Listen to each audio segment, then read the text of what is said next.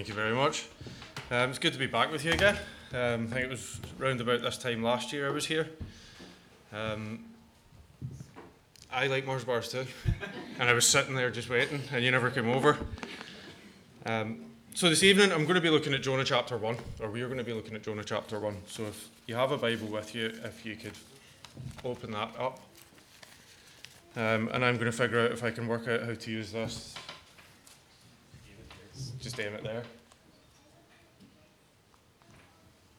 Perfect. So we're looking at Jonah chapter 1, and we'll start reading at verse 1. We're going to read the whole chapter through, and then we'll look at it a little bit more closely. Now the word of the Lord came to Jonah, the son of Amittai, saying, "Arise, go to Nineveh, that great city, and call out against it, for their evil has come up before me." But Jonah rose to flee to Tarshish from the presence of the Lord. He went down to Joppa, and he found a ship going to Tarshish. So he paid the fare and went down into it to go with them to Tarshish, away from the presence of the Lord. But the Lord hurled a great wind upon the sea, and there was a mighty tempest in the sea, so that the ship threatened to break up. Then the mariners were afraid, and each cried out to his God, and they hurled the cargo that was in the ship into the sea to lighten it for them. But Jonah had gone down into the inner part of the ship, and had lain down and was fast asleep. So the captain came and said to him, "What do you mean, you sleeper? Arise, call out to your God. Perhaps the God will give a thought to us, that we may not perish."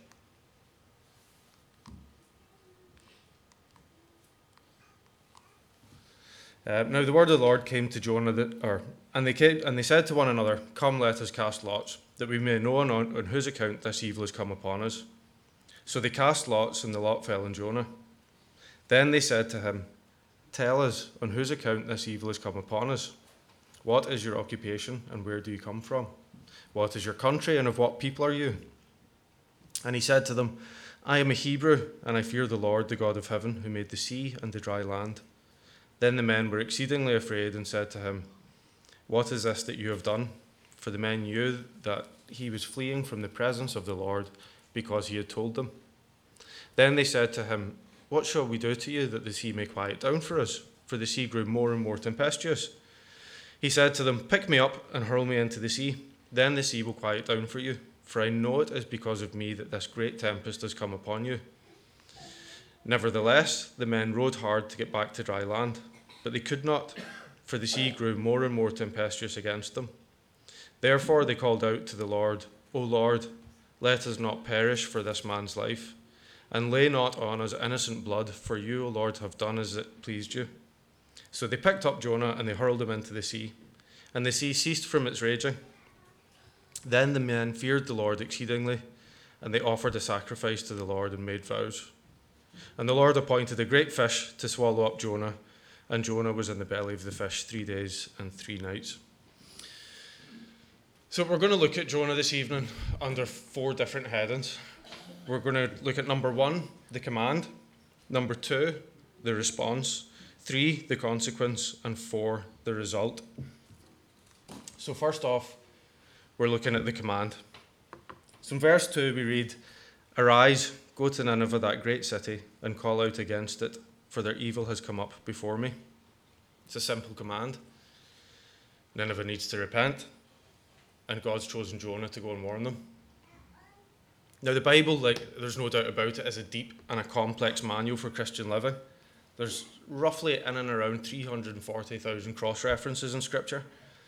And the more we apply ourselves to the study of it, the deeper our understanding will become. But the vast majority of the instructions and the commands in the Bible are just like this command that Jonah received. They're simple. They're not complex. We don't have to overthink them. They're in black and white. We just have to take them and apply them to our lives. Now in Matthew's Gospel, as we'll see in just a moment here, contains more than one example that I'm sure we can agree are quite similar to the one that we see God given to Jonah. So first off, if you're here tonight and you have responded to God's call to follow Jesus and to devote your life to pursuit of God, it doesn't just stop at "follow me." He goes on. If we look at Matthew chapter 4, it's "Follow me and I will make you fishers of men." And if we jump forward to Matthew chapter 28, verse 19, at the very end of Jesus' earthly ministry, now make that clear, because I don't believe for 1 second that Jesus would choose anything other than something of great importance for his final statement. And he says, "Go therefore and make disciples of all nations." Now God tells Jonah, "Go to Nineveh, call out against it." God tells us, "Go and make disciples of all nations, fish for men." It's simple, right? Jonah and the modern day believer have a calling in common. Jonah had a calling to a distinct geographical location, whereas ours is to bring God's message of repentance to all nations. So that's the call. But are we playing our part in that call? So often nowadays I speak to people and they'll maybe say to me, like, "There's evangelists do the evangelism. I'm not very good at it." I'll invite somebody to church. They can come to church. They can hear the preacher preaching. And he can tell them about Jesus because I'm not very good at it. But whether or not you're good at it, it's what you've been called to do. If you've made a decision to follow Jesus, you're following Jesus so you can fish for men. And I think we make it seem more difficult than it actually is, but we'll hopefully, as we go through, I'll give you some ideas that we can utilise in our lives that will help us to do these things in a better way. So that's the call. What about the response? Now, before I look at the response, I want to make one thing clear. This wasn't Jonah's first interaction with God. By the period of time that we read about in the book of Jonah, Jonah had already actively shared a word of God with Jeroboam, a wicked king in Israel. So in 2 Kings chapter 14, we read this. In the 15th year of Amaziah, the son of Joash, king of Judah, Jeroboam, the son of Joash, king of Israel, began to reign in Samaria. And he reigned for 41 years. And he did what was evil in the sight of the Lord. He did not depart from all the sins of Jeroboam, the son of Nebat, which he made Israel to sin. He restored the border of Israel from Lebo Hamath as far as the Sea of Arabah, according to the word of the Lord, the God of Israel, which he spoke by his servant Jonah, the son of Amittai, the prophet, who was from Gath-hepher. So the response. Even though Jonah was already aware that he serves a powerful God, as we can see from his previous interactions with a wicked king, and rather than obeying God, whose power he's already witnessed firsthand, he decides to run in the opposite direction. In fact, more than just getting up to run away, we can see in the second half of verse 3 that he actually pays to try and outrun God. He uses his own earned money to try and outrun God. So on the one hand, we've got this omnipresent God, or to put it another way, a God who's everywhere all of the time.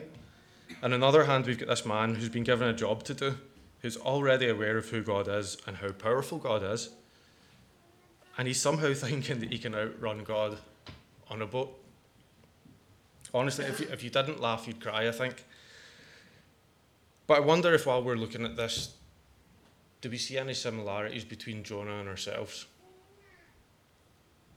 Are there areas in our lives where we're trying to run away from the presence of God? Now, if we think back to the two passages we just looked at from Matthew's Gospel, to fish for men and to make disciples of all nations, are we actively involved in trying to reach the world around us with God's message of repentance, which can lead to salvation, even for the people who might find it, that we might find distasteful or beyond repair? Maybe there are just parts of your old life that you're holding on to, things you know that you shouldn't be doing, but you're just not quite ready to let go of them yet. Don't con yourself into thinking that there are minor forms of disobedience. Sin is sin. There's no big sins and little sins. It's all in or all out. Now, the problem with disobedience in the Christian life, other than it being an offence to God, who not only offered but purchased your salvation, is that it carries consequences, as we'll see as we carry on through Jonah. But the Lord hurled a great wind upon the sea, and there was a mighty tempest in the sea, so that the ship threatened to break up. Then the mariners were afraid, and each cried out to his God, and they hurled the cargo that was in the ship into the sea to lighten it for them. But Jonah had gone down into the inner part of the ship, and had lain down and was fast asleep. So the captain came and said to him, "What do you mean, you sleeper? Arise, call out to your God. Perhaps the God will give a thought to us that we may not perish."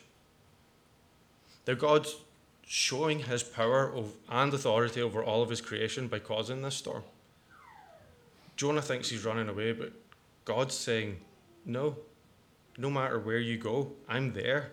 The earth and its fullness belongs to me. The wind and the waves obey me. He's telling Jonah that his disobedience hasn't gone unnoticed. But if we break it down to its most simple form, what is disobedience to God? It's sin.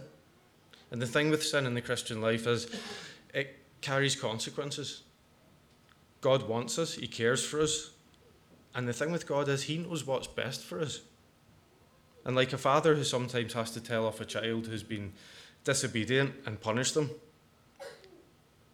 i.e. a child running across the road despite being told not to, discipline out of love and not wanting to see the child come to harm. It's the same principle with God, only his love's perfect. So God has brought about this great storm that's threatening to sink the ship Jonah's travelling on. But where's Jonah? You'd expect him to be up on deck, helping them throw cargo overboard, running backwards and forwards, but hauling in sails. But he's not. He's asleep. How can he sleep through this storm where these mariners are concerned that they're going to die in this storm, and he's sleeping downstairs? Now, there's two things I want us to take from this portion here this evening. Number one, there is a danger when we willingly and deliberately disobey God that we become desensitized to the wrong that we're doing. We begin to convince ourselves that it's okay because we're doing the other things we're supposed to do. We don't curse. We don't get drunk. We go to church every week. We pray sometimes. We read our Bibles sometimes. We aren't aware that some of the difficulties we are facing are a direct result of our own disobedience. So we sleep through the rough seas. Sin often makes us feel that we can't get close to God. We'll pray less because we feel we're not worthy of his affections. We read less because we're worried that we might be convicted and have to make changes in our lives. We have to guard ourselves against spiritual lethargy or tiredness by clinging to God's commands and being disciplined in our pursuit of God. And then number two, when we refuse to obey God, we run the risk of putting others in danger too. Now the sailors, although disobedient to God in that they were pinning their safety from this storm on false gods, weren't the cause of this particular storm. Jonah was. You'll probably remember another situation in the New Testament where we witness a storm in Matthew chapter 14 when Jesus walks out to his disciples across the water and Peter says, "Command me to come to you in the water." You'll remember what happens next. He takes his eyes off the Lord and he begins to sink. It's not an identical situation to what we're looking at in Jonah, but the principle's the same. If you allow your fear to take over, you think you can manage on your own, you'll begin to sink. We have to keep our eyes on God if we're to move in the right direction. And we have to be so careful that we don't allow ourselves to live our lives travelling in a direction other than the one God has planned for us, because God's will be done. Which brings us to the result. Then they said to him, "What shall we do to you that the sea may quiet down for us?" For the sea grew more and more tempestuous. He said to them, "Pick me up and hurl me into the sea, then the sea will quiet down for you. For I know it is because of me that this great tempest has come upon you." So, despite all of his efforts to escape God's calling for his life, Jonah finds himself confronted with the result of his disobedience. Not only is he himself in mortal danger, he's placed everyone in the ship in danger too. And rather than sleeping in the hull of the ship, he's been woken and he's realised that God will not allow him to run. Once again, there are two things that we see here that should rouse our interest. Number one, Jonah had the answer to the sailor's problem all along. First off, he knows the one true God who controls the elements. He could have been standing there in the ship telling them to repent so that they might be saved in the eternal sense if the boat had sank. But they had to drag it from him. They had to really force this out of Jonah. And then number two, the sailors ask him, "What shall we do to you that the sea may quiet down for us?" Would logic not dictate that the safest and best option would be to turn the boat around and to start his journey towards Nineveh? But what does he say? "Throw me overboard." Is it possible to become that stubborn or to hate a people group that much that we'd rather die than share the gospel with them. Jonah appears to think that he can still escape from God's will in the most dramatic way possible. But once again, God shows his power over all of creation by sending a giant fish to swallow him and set him back on his right path. God's will be done. We can try to outrun our responsibilities, but we can't outrun God. One final thing that I want to draw attention to from Jonah chapter 1 are these final few words. And Jonah was in the belly of the fish 3 days and 3 nights. Nothing remarkable about these 14 words at first glance. But we find them being addressed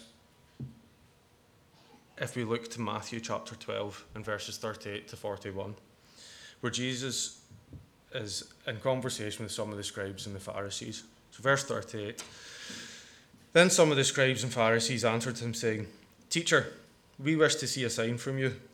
But he answered them, an evil and adulterous generation seeks for a sign, but no sign will be given to it except the sign of the prophet Jonah.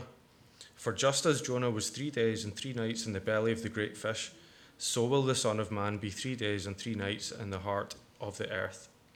The men of Nineveh will rise up at the judgment with this generation and condemn it, for they repented at the preaching of Jonah, and behold, something greater than Jonah is here.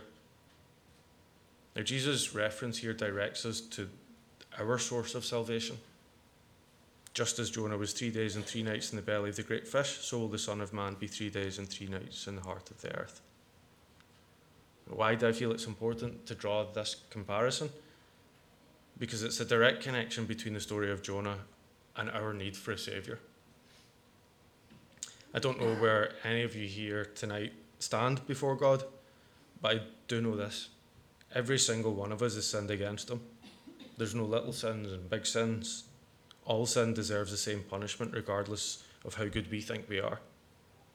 The Bible tells us that we've all sinned and fallen short of the glory of God, and we're also told that the wages of sin is death. But the comparison with Jonah comes as good news, because God recognised that we were in need of a saviour, and he became human in the form of his son Jesus, who lived a perfect life so that he might pay the penalty for our sin by being crucified. Now that is to say that on the cross, he became my sin. He was died, he was buried, he raised 3 days later, conquering death so that we can conquer death along with him and be adopted into the family of God. All we have to do is recognise that we've offended God. Repent, that is to truly recognise our sin and be truly sorry and commit our lives to following Jesus. It's not an easy life. I'll not lie to you. God doesn't offer us health, wealth, or riches, but he does offer us peace, contentment, and joy. So, application. There are so many reasons Christians give to explain why they don't regularly share their faith. Maybe you would say it would create friction with the people I work with, so we have to witness in different ways.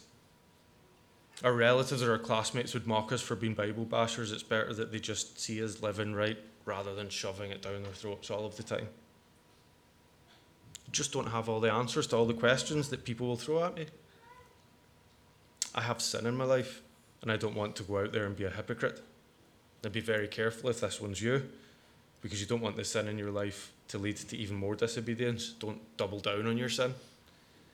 Or maybe we're just scared. Maybe we're just scared of how people will respond to what we have to share. Now, on the other hand, there's one really good reason why we should pull on our big boy pants and share the gospel regularly and fearlessly, because we've been commanded to do it. To refuse is to rebel against God, and it will have consequences for you and for the people around you. Now, 6 things. I'm going to be very brief that we need to look at if we want to avoid making the same mistakes Jonah made. Honestly examine your own life and identify the areas where you're being actively disobedient. Repent, ask for forgiveness, and make moves to live your life in God's will.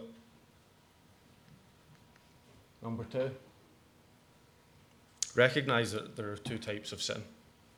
Sins of commission, the things that we do that we shouldn't do, and sins of omission, the things we know we should do, but we choose not to.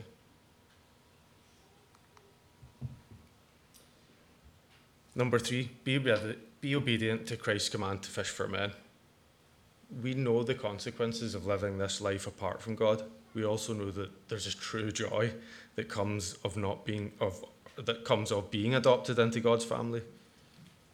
Share that good news with the people in your life who don't know God as Saviour, because none of us are guaranteed a tomorrow. Don't put it off. Don't wait till you think you have all of the answers. Do it now. Be obedient from today onwards. Run toward God, not from Him. But how can we do that to the best of our ability? Discipline. Study the Word. Now, it's very easy to do, I don't know if people do a devotional reading every day. Maybe you pick up your Bible once in a while. Maybe you do go in depth with it, but actually read the Bible to understand it. Don't just read it to get it out of the way. Read it to build a relationship with God. He's speaking to us through His Word. This is the living, breathing Word of God. And the more we study it, the more we come into fellowship with God, the more we understand God, and the more we can share what we understand with the people around us. Pray. Don't just pray about the big things in life. God is a loving Father. Share every aspect of your life with Him. Pray without ceasing. Attend church for fellowship. But don't just stop on a Sunday. Open your doors throughout the week. Invite people into your home. Have fellowship Monday, Tuesday, Wednesday, Thursday, Friday, Saturday as well. Read the Bible with your brothers and sisters in Christ. Pray together and share. Help each other to grow. Iron sharpens iron. Number 6, you're not alone. God actively participates in our lives.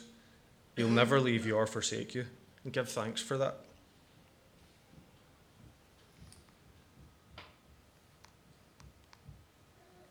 And number 7, the last one.